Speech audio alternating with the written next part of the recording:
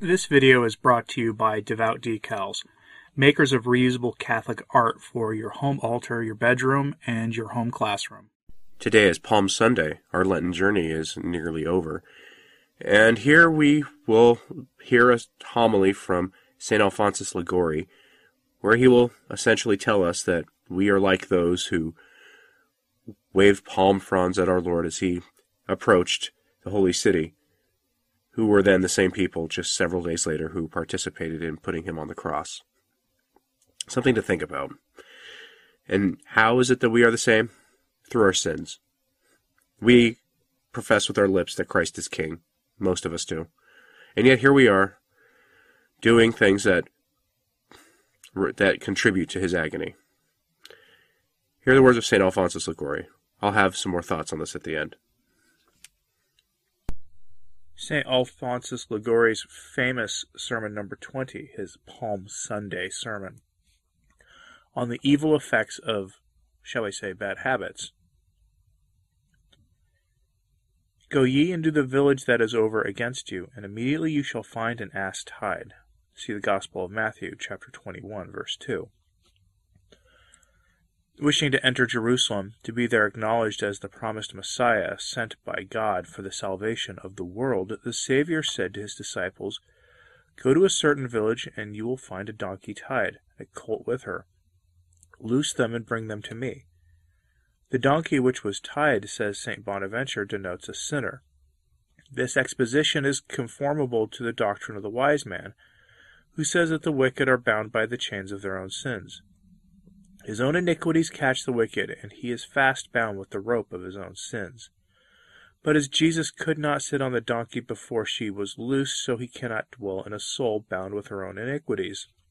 If then, brethren, there be among you a soul bound by any bad habit, let her attend to the admonition which the Lord addresses to her this morning. Loose the bond off thy neck, captive daughter of Sion. See Isaiah chapter 2. Loose the bonds of your sins which make you the slave of Satan. Loose the bonds before the habit of sin gains such power over you as to render your conversion morally impossible, and thus to bring you to eternal perdition. This morning I will show you in 3 points the evil effects of bad habits. First point, a bad habit blinds the understanding. Second point, it hardens the heart. Third point, it diminishes our strength. First point, a bad habit blinds the understanding. 1.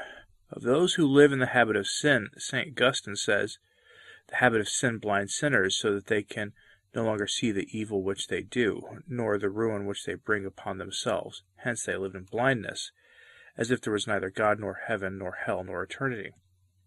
Sins, adds the saint, however enormous, whenever habitual, appear to be small or not to be sins at all. How then can the soul guard against them, when she is no longer sensible of their deformity, or the evil which they bring upon her? 2.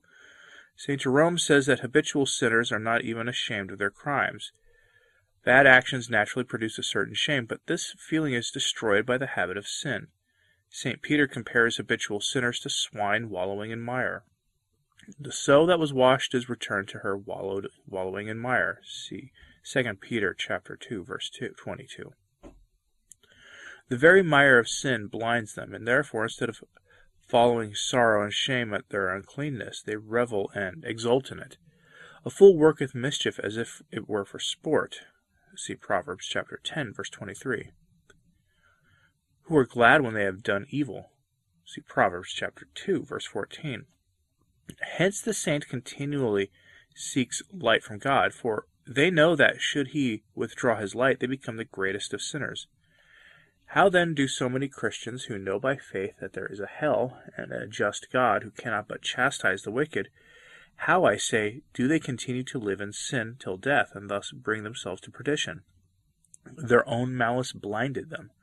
See Wisdom chapter 2, verse 21. Sin blinds them, and thus they are lost. Job says that habitual sinners are full of iniquities. His bones shall be filled with the vices of his youth. Every sin produces darkness in the understanding. Hence, the more sins are multiplied by a bad habit, the greater the blindness they cause. The light of the sun cannot enter a vessel filled with clay, and a heart full of vices cannot admit the light of God, which would make visible to the soul the abyss into which she is running. Bereft of light, the habitual sinner goes on from sin to sin without ever thinking of repentance. The wicked walk around about it. See Psalm 11, verse 9. Fallen into the dark pit of evil habits, he thinks only of sinning. He speaks only of sins, and no longer sees the evil of sin. In fine, he becomes like a brute devoid of reason, and seeks and desires only what pleases the senses. And man, when he was in honor, did not understand. He is compared to a senseless beast, and has become like them. See Psalm 43, verses 13. Hence the words of the wise man are filled with regard to habitual sinners. The wicked man, when he becomes into the depth of sin, contempteth. The passage St. Chrysostom applies to habitual sinners who, shut up in a pit of darkness, despise sermons, calls of God, admonitions, censors, Gehenna, and God, become like the vulture that awaits to be killed by the fowler, rather than abandon the corrupt carcass on which it feeds. Brethren, let us tremble as David did when he said, Let not the tempest of water drown me, nor the deep swallow me up, and let not the pit shut her mouth upon me. Should a person fall into the pit, there is a hope of deliverance, as long as the mouth of the pit is not closed, but as soon as it is shut, he is lost. When a sinner falls into a bad habit, the mouth of the pit is gradually closed as his sins are multiplied. The moment the mouth of the pit is shut, he is abandoned by God. Dearly beloved sinners, if you have contracted a habit of any sin, endeavor instantly to go out of that pit of hell, before God shall deprive you entirely of his light, and abandon you. For as soon as he abandons you by the total withdrawal of his light, all is over and you are lost. Second point, a bad habit hardens the heart. The habit of sin not only blinds the understanding, but also hardens the heart of the sinner. His heart shall be as hard as a stone, and firm as a smith's anvil. See Job chapter 41.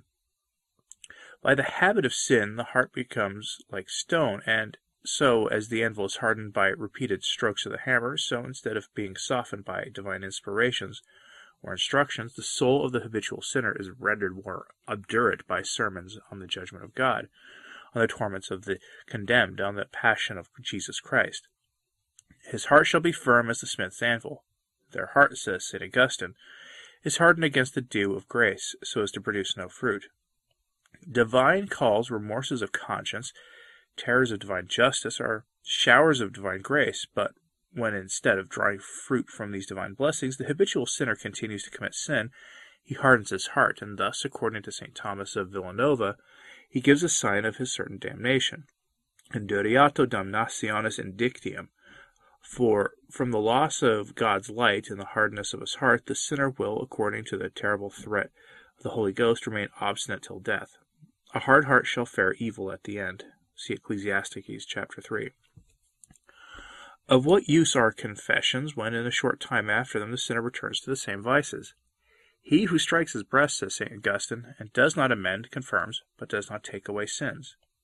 When you strike your breast in the tribunal of penance, but do not amend and remove the occasion of sin, you then, according to the saint, do not take away your sins, but you make them more firm and permanent. That is, you render yourself more obstinate in sin. The wicked walk around about, says Psalm chapter 11, verse 9. Such is the unhappy life of habitual sinners. They go round about from sin to sin, and if they abstain for a little, they immediately, at the first occasion of temptation, return to their former iniquities. St. Bernard regards as such certain the damnations of certain sinners. But some young persons may say, I will hereafter amend and sincerely give myself to God. But if a habit of sin takes possession of you, when will you amend? The Holy Ghost declares that a young man who contracts an evil habit will not relinquish it even in his old age. A young man according to his way, even when he is old, he will not depart from it. See Psalm chapter 22, verse 6. Habitual sinners have been known to yield, even at the hour of death, to the sins which they have been in the habit of committing.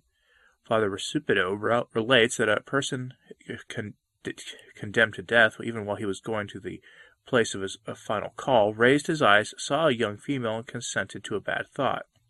We read in the work of Father Gisolfo that a certain blasphemer, who had been likewise condemned, when thrown off the scaffold, broke out into blasphemy, and passed in that miserable state. He hath mercy on whom he will, and whom he hardeneth. See Romans chapter 9, verse 18. God shows mercy for a certain time, and then he hardens the heart of the sinner. How does God harden the hearts of sinners? St. Augustine answers, Obdurato Dei est non miserere. The Lord does not directly harden the hearts of habitual sinners, but in punishment for their ingratitude for his benefits, he withdraws from them his graces, and thus their hearts are hardened and become like a stone. God does not harden the heart by imparting malice, but by withholding mercy.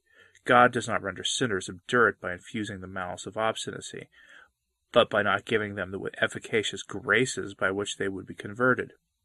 By the withdrawal of the sun's heat from the earth, water is hardened into ice. St. Bernard teaches the hardness of obstinacy of heart does not take place suddenly, but by degrees. The soul becomes insensible to the divine threats, and more obstinate by divine chastisements. In habitual sinners are verified the words of David, In thy rebuke, God of Jacob, they have slumbered. Even earthquakes, thunders, and sudden death do not terrify a habitual sinner. Instead of awakening him to a sense of his miserable state, they rather bring on that deadly sleep in which he slumbers and is lost. Third point, a bad habit diminishes our strength. He hath torn me with wound upon wound. He hath rushed upon me like a giant.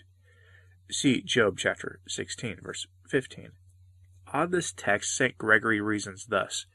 A person assailed by an enemy is rendered unable to defend himself by the first wound which he receives, but should he receive a second and a third, his strength will be so much exhausted that death will be the consequence. It is so that with sin, after the first and second wound which it inflicts on the soul, she shall still have some strength, but only through the divine grace. But if she continues to indulge in vice, sin, becoming habitual, rushes upon her like a giant and leaves her without any power to resist it. St. Bernard compares the habitual sinner to a person who has fallen under a large stone, which he is unable to remove. A person in such a case will rise only with difficulty. The man on whom the weight of a bad habit presses rises with difficulty, St. Gregory says. St. Thomas of Villanova teaches that a soul which is deprived of the grace of God cannot long abstain from new sins. In expounding the words of David, O my God, make them like a wheel and as a stubble before the wind, St. Gregory says that the man who struggled for a time before he fell into the habit of sin, as soon as he contracts the habit, yields and yields again and again to every temptation with as much facility as a straw is moved by the highest blast of wind. Habitual sinners, according to St. Chrysostom, become so weak in resisting the attacks of the devil that, dragged to sin by their evil habit, they are sometimes driven to sin against their inclination. Yes, because, as St. Augustine says, a bad habit in the course of time brings on certain necessity of falling into sin. St. Bernardino of Siena says that evil habits are changed into one's nature. Hence, as it is necessary for men to breathe, so it appears that it becomes necessary for habitual sinners to commit sins. They are thus made the slave of sin. I say the slaves. In society they are servants who serve for wages, and there are others who serve by force and without remuneration. Having sold themselves into that state to the devil, habitual sinners are reduced to such a degree of servitude that they sometimes sin without pleasure, and sometimes even without being in the occasion of sin. St. Bernardino compares them to the wings of a windmill, which continue to turn the mill even when there is no cord to be ground. That is, they continue to commit sin, at least by indulging bad thoughts, even when there is no occasion of sin presented to them. The unhappy beings, as St. Chrysostom says, having lost the divine aid, no longer do what they wish themselves, but what the devil wishes. Listen to what happened in a city in Italy. A certain young man who had contracted a vicious habit, though frequently called by God and admonished by his friends to amend his life, continued to live in sin. One day he saw his sister suddenly struck down. He was terrified for a short time, but she was scarcely buried when he forgot her death and returned to the vomit. And 2 months after he was confined to bed with an affliction. He then sent for a confessor and made his confession. But after all this, on a certain day, he exclaimed, Alas, how late have I known the rigor of divine justice. And turning to his physician, he said, Do not torment me any longer by remedies, for what I have is not able to be remedied. I know for certain that it will bring me to the grave. And to his friends who stood around, he said, As for the life of this body of mine, there is no turning back, so for the life of my poor soul there is no hope. I expect eternal death. God has abandoned me. This I see in the hardness of my heart. Friends and religious came to encourage him to hope in the mercy of God, but his answer to all their exhortations was, God has abandoned me. The writer who relates this fact says that being alone with the young man, he said to him, Have courage, unite yourself with God, receive the viaticum. Friend, replied the young man, speak to a stone. The confession which I have made has been null for want of sorrow. I do not wish for a confessor, nor for the sacraments. Do not bring me the viaticum, for should you bring it, it will do that which must excite horror. He then went away quite disconsolate, and returning to see the young man, learned from his relatives that he expired during the night, without the aid of a priest, and that near his frightful howlings were heard. Behold the end of habitual sinners. Brethren, if you have the misfortune of having contracted the habit of sin, make as soon as possible a general confession. For your past confessions can hardly have been valid. Go forth instantly from the servitude of the devil. Attend to the advice of the Holy Ghost. Give not thy ears to the cruel. See Proverbs chapter 5, verse 9. Why will you serve the devil, your enemy, who is so cruel a master, who makes you lead a life of misery here, to bring you to a life of still greater misery in the Gehenna for all eternity? Lazarus, come forth. Go out of the pit of sin, give yourself immediately to God, who calls you, and is ready to receive you, if you turn to him. Tremble, this may be for you the last call, to which if you do not correspond, you shall be lost. Has your Lenten journey been fruitful? Have you done good acts of penance, made headway with sins that hold you back from truly being a good and faithful servant of our Lord? Perhaps. I hope so. When we fall into sin, it is something that contributes in a real way to what our Lord experienced. And it is something we need to think about. How do we contribute? How do we make amends for these things? How do we get right again? Let's not be today like those same people who cheered for our Lord when he entered on the donkey into the city, when they waved their palm fronds at him. Let's actually strive to finish the race and to not fall into sin. Easier said than done, I know. But we can achieve anything, if the saints are any example, through prayer and sacrifice in union with our Lord. Hope you found this helpful today. Let me know what you thought in the comments, please. As always, pray for the Church. I'm Anthony Stein. Ave Maria.